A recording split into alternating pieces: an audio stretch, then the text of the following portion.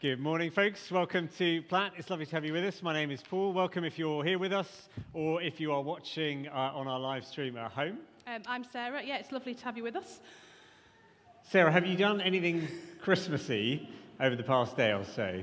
Well, that's what I was going to ask you. It's funny you should ask that, actually, Paul.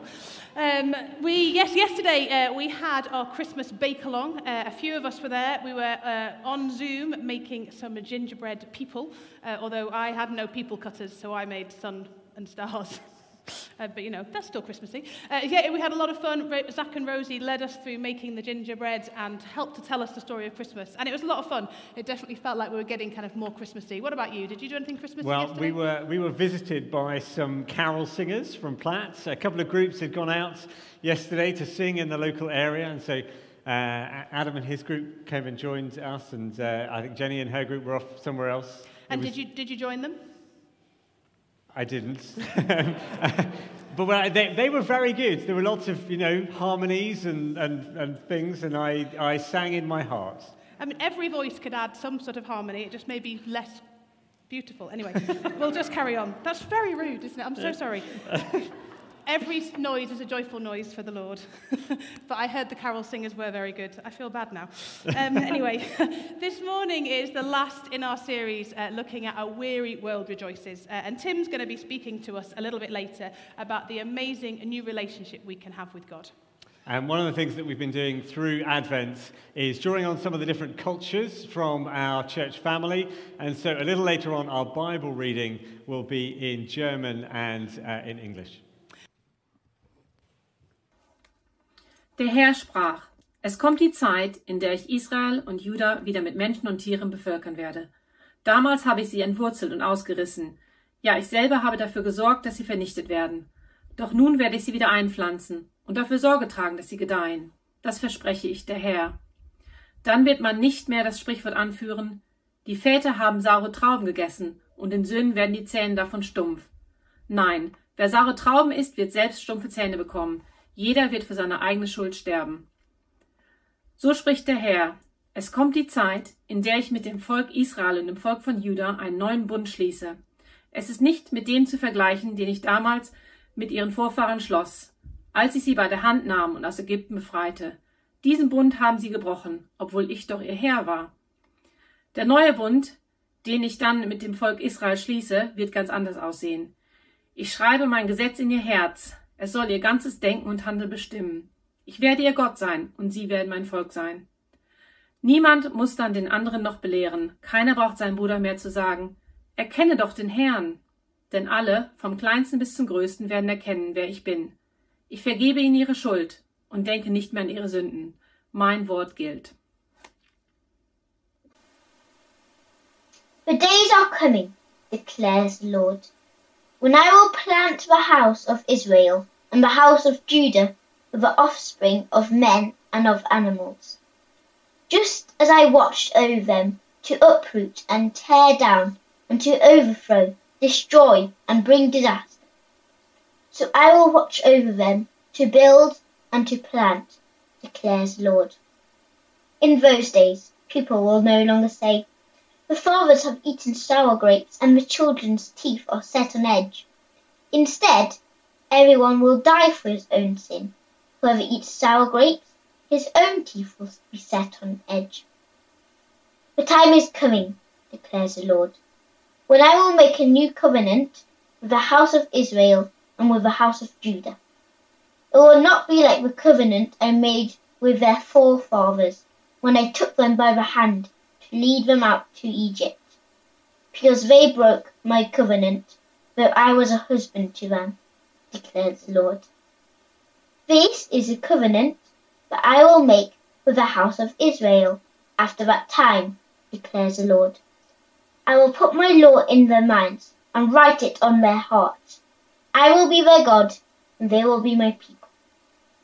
No longer will a man teach his neighbour or a man his brother, saying, Know the Lord, because they will all know me, from the least of them to the greatest, declares the Lord. For I will forgive their wickedness, and I will remember their sins no more. Good morning. It's good to be with you all for the final part of our three-part series in Jeremiah 31, A Weary World Rejoices, our Advent series. And I guess we might be weary for many reasons. The last 9 months or so, I guess many of us have felt weary at many times. But here's one reason why we might be feeling weary. It's because we're feeling stuck. See that, the cartoon of the washing machine. Sometimes I feel like I'm stuck in a cycle, a long rinse cycle. Apologies. But maybe we feel a bit like that washing machine during this pandemic. We're stuck in a cycle of entering lockdown, then we come out for a bit, then we go back in, then we come out for a bit. Are we going to go back in? Who knows? Or maybe it's that cycle of watching the R rate, and it's coming down. Oh, no, wait, it's gone up again. Or that sort of feeling of just being trapped, stuck, and like we're out of control, we're kind of powerless about it. That decisions are being made and decisions are being taken that we have no control over, but they have a massive impact on us. And you're like, are we ever going to get out of this? We feel stuck. And that feeling of being stuck can lead to a great sense of weariness. Well, God's people in 586 BC, the people of Israel and Judah, who we've been looking at in Jeremiah's day, they would have known that feeling. They would have known what it was to be stuck, but it wasn't a pandemic for them. It was a cycle of sin. It was the fact that their relationship with God had been broken by their sin, and they were being punished for that. The northern kingdom had already been taken away. And the southern kingdom, Jeremiah had told them they are going to be taken into exile. And they felt trapped. What can they do? And in Jeremiah 31, we've been seeing God's rescue reboot operation. God's rescue reboot, a new start. We've seen that in the last 2 weeks as Richard and James have brought God's word to us. So back in verse 4 of chapter 31, I will build you up again, and you, virgin Israel, will be rebuilt. And a couple of weeks ago, Richard showed us from the first part of the chapter that God was going to take them all back, like it was in the beginning, like it was in the days of Exodus, when they had a fresh relationship. They'd just come into relationship, them and God. I'm going to take it back, start it all over again. Or last week, James was showing us that after exile, they were going to return to their own land in verse 17. They were going to come back by the same road that they left. It's going to be a fresh start, a new start, a reboot. And I've used that word reboot because it does feel a bit like God's just switching it back on to the beginning. So a bit like this piece of advice that I'm sure all of us have had at one time or another when the computer or the internet router isn't working properly. Have you tried switching it off and on again? Hands up if you've done that. Has anyone tried that? Yeah, we all try that approach, don't we, from time to time? Here's the thing about that. The first thing is, it does work, doesn't it? Yeah, you switch it off and on again, and all of a sudden the internet seems to be working a bit faster. The computer doesn't seem as slow as it did before. Now, but the other thing is, and maybe this is just me, maybe I'm a colossal cynic, yeah, but whenever I try the switch it off and on again approach, there's that nagging doubt in the back of my mind that says, aren't I just going to be here again in a week's time? I've not actually fixed anything, have I? There's still a problem somewhere, and the computer or the internet or whatever it is, it's going to start slowing down again, and I'm going to have to do this all over again. And if God's people were feeling cynical, what's to stop us messing it up again? God has promised a fresh start. Even at the start of our passage today, we get it, don't we? The days are coming, verse 27. The days are coming, declares the Lord, when I will plant the kingdoms of Israel and Judah, just as I watched over them, verse 28, to uproot and tear down. So I will plant them again. That's God's promise to the people. I'm going to uproot you. You're going into exile, but I will plant you again. But if you're a cynical Israelite or Judahite, you might be there thinking, okay, God's going to plant us, but what's to stop us being uprooted again? Are we just trapped in this cycle of God gives us a fresh start, but we mess it up again? Our sin, it's the problem again, and we can't get out of this cycle. And actually, they might have even been thinking, well, it's not even really our fault, God. So verse 29, in those days people will no longer say, the parents have eaten sour grapes and the children's teeth are set on edge. That was like a saying at the time where the people in Jeremiah's day were saying, it's not our fault, God. You see, the cycle of, sometimes God's people had a good king or someone like that who led them back to God for a time. But then there'd be a bad king, and everybody went astray and sin took over. And the people at the time were saying, look, we're being punished, but really it was our fathers and their fathers, the previous generations. They were the ones who messed it up, God. They ate the sour grapes, and it's us who are paying the price. Someone else's fault, and we're just caught in the middle in this cycle. And Jeremiah rejects that. The people will no longer say that. Instead, everyone will die for their own sin. Whoever eats sour grapes, their own teeth will be set on edge. Because God's not just going to give a reboot. He's not just going to give a fresh start that they can mess up again. He's going to do more than that. He's going to give something even better and even bigger. Not just God's rescue rebooters, but God's people remade. Not just a new start, but a new heart. I'm sorry, it's twee, isn't it? It's like rhyming and all, but it might make you remember it. I don't know. Not just a new start, but a new heart as well. Because it's not just a reboot, it's a remaking of the people. And that remaking comes to us in those famous words of verse 31. The days are coming, declares the Lord, when I will make a new covenant with the people of Israel and with the people of Judah. Now, this is the only passage in the Old Testament that speaks of a new covenant. And yet the New Testament picks up on it as a really important idea. So it's a really important passage. This idea of a new covenant, very significant. But to get our heads around what it's saying, we just need to do a bit of work unpacking that word covenant. Pete mentioned it's a big Bible word, and we just want to get clear what it is. It's a relationship. It's a relationship between two people, but it's kind of legal and a bit like a contract on one level. But on another level, it's really personal. It's intimate. It's between two people who are supposed to love and care for one another as well. So it's kind of legal, but also personal. And the relationship we still have today that quite like a covenant in that way is marriage. We hope, anyway, that two people who get married, there's a personal dimension to that relationship, love and care between them. But it is also legal. As people make promises and say, this is what I'll do, this is what I'll do, and then afterwards they are legally united together. And so this is what a covenant is, an agreement, as Pete said, between two groups of people. I've put the A and the B on the screen there so you can see. And both of them agree together to do certain things for one another. And that agreement is legally binding. And in the ancient world, covenants had a certain set of features, a bit like a legal contract, as you'll see in a moment, certain features that they had to have in order to enter a covenant. So, the book of Deuteronomy, a lot of people think that is essentially a covenant document. So it's got all the key features that ancient covenants used to have to make legally binding. And I've put the references there for anyone who's interested. The first thing you had in a covenant was like an introduction, a preamble, which introduced who the people were who were making a covenant. So in Deuteronomy, it introduces the Lord, and it introduces the people that he is going to be the Lord of. And then it gives you some history, how the two parties met one another, their backstory, if you like. Then it gives you the stipulations. We might call these the terms and conditions of the covenant, what each party says they'll do for the other.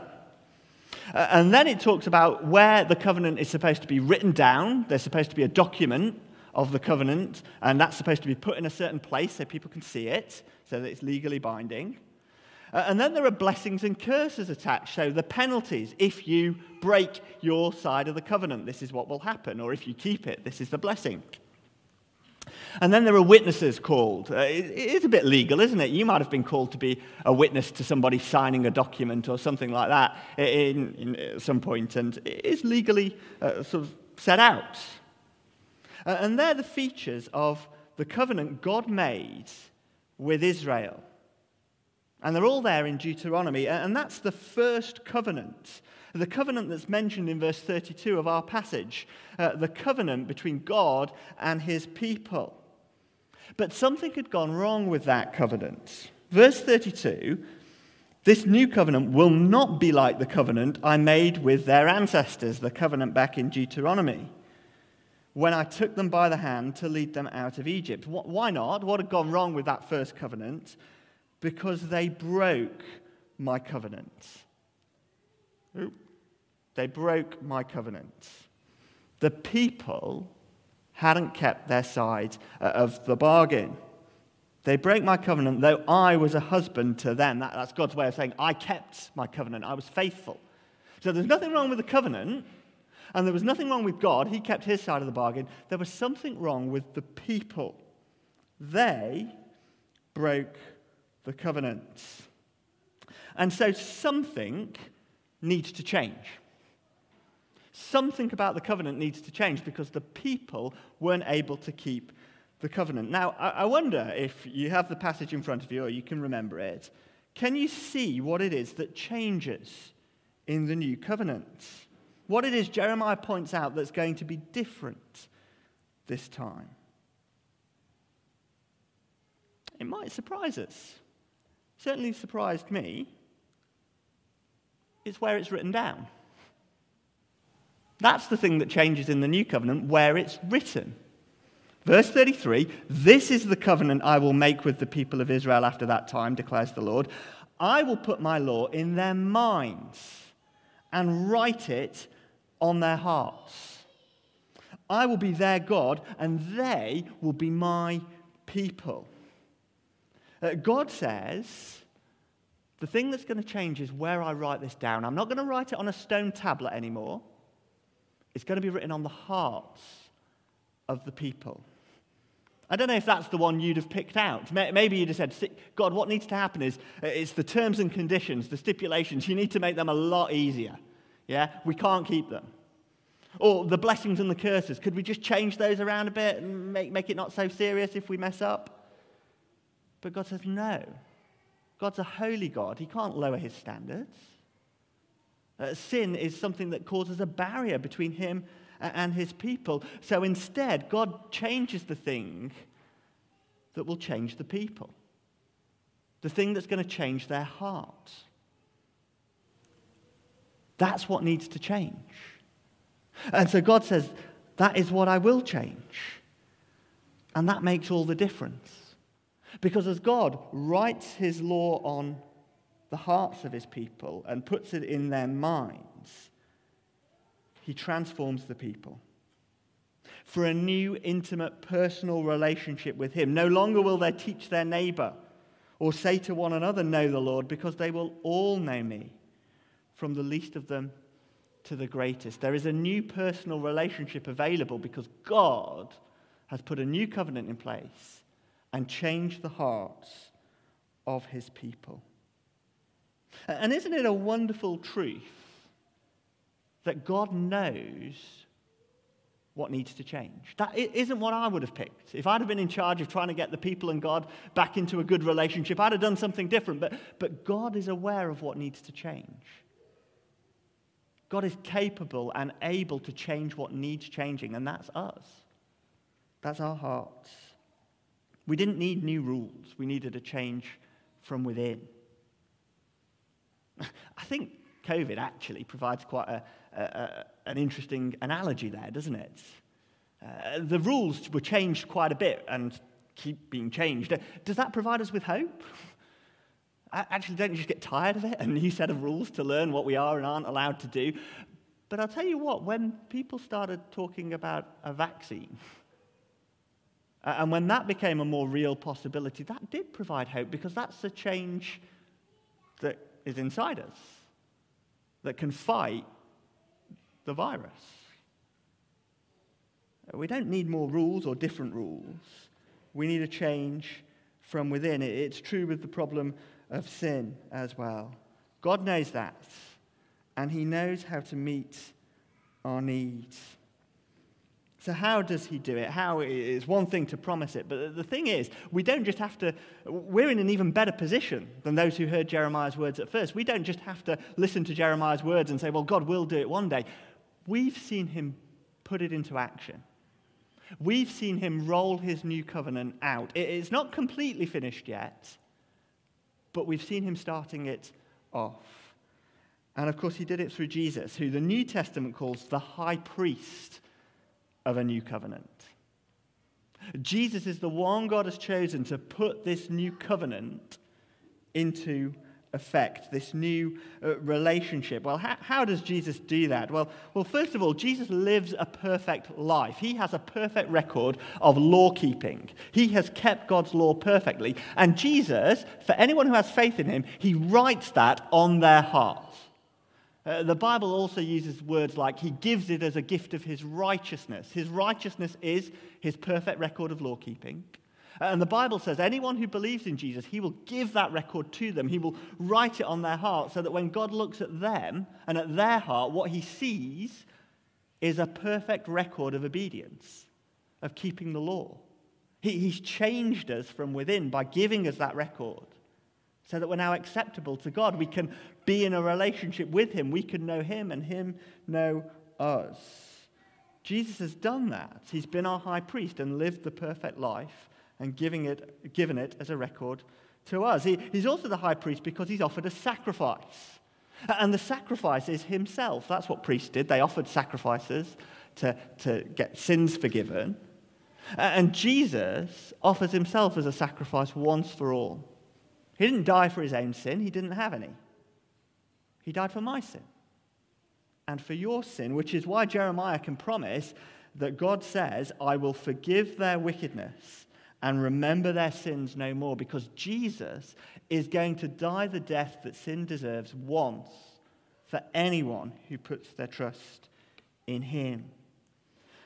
And then Jesus ascends into heaven. He dies and rises again and ascends into heaven. And from there, and we saw it on the day of Pentecost, he has the authority to send the Holy Spirit. And the Holy Spirit comes and lives in our hearts by faith if we're believers, so that we can have a personal relationship with God. He lives in us. We don't need to have somebody teach us or say know the Lord anymore, because we all know God. He lives within us. And the Holy Spirit actually changes our hearts so that we more and more look like the perfect record that Jesus has given us. Now, that doesn't happen automatically. Christians still struggle with sin. But more and more we're becoming like him. Until that day that we're longing for and looking for, particularly in Advent, when Jesus returns, when the final I's are dotted and T's are crossed on the covenant, when it's put into full and final effect, when we on the inside look like what God has made us in his sight through Jesus, when we perfectly live out the law that that God has given us, when we are transformed. I know what a day that will be. A day of the closest fellowship and friendship with God.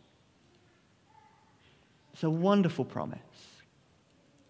And of course, it's a promise because we've seen 3 of those 4 things have happened already. We know God's committed to this plan. Again, it's a bit like, to use the COVID thing.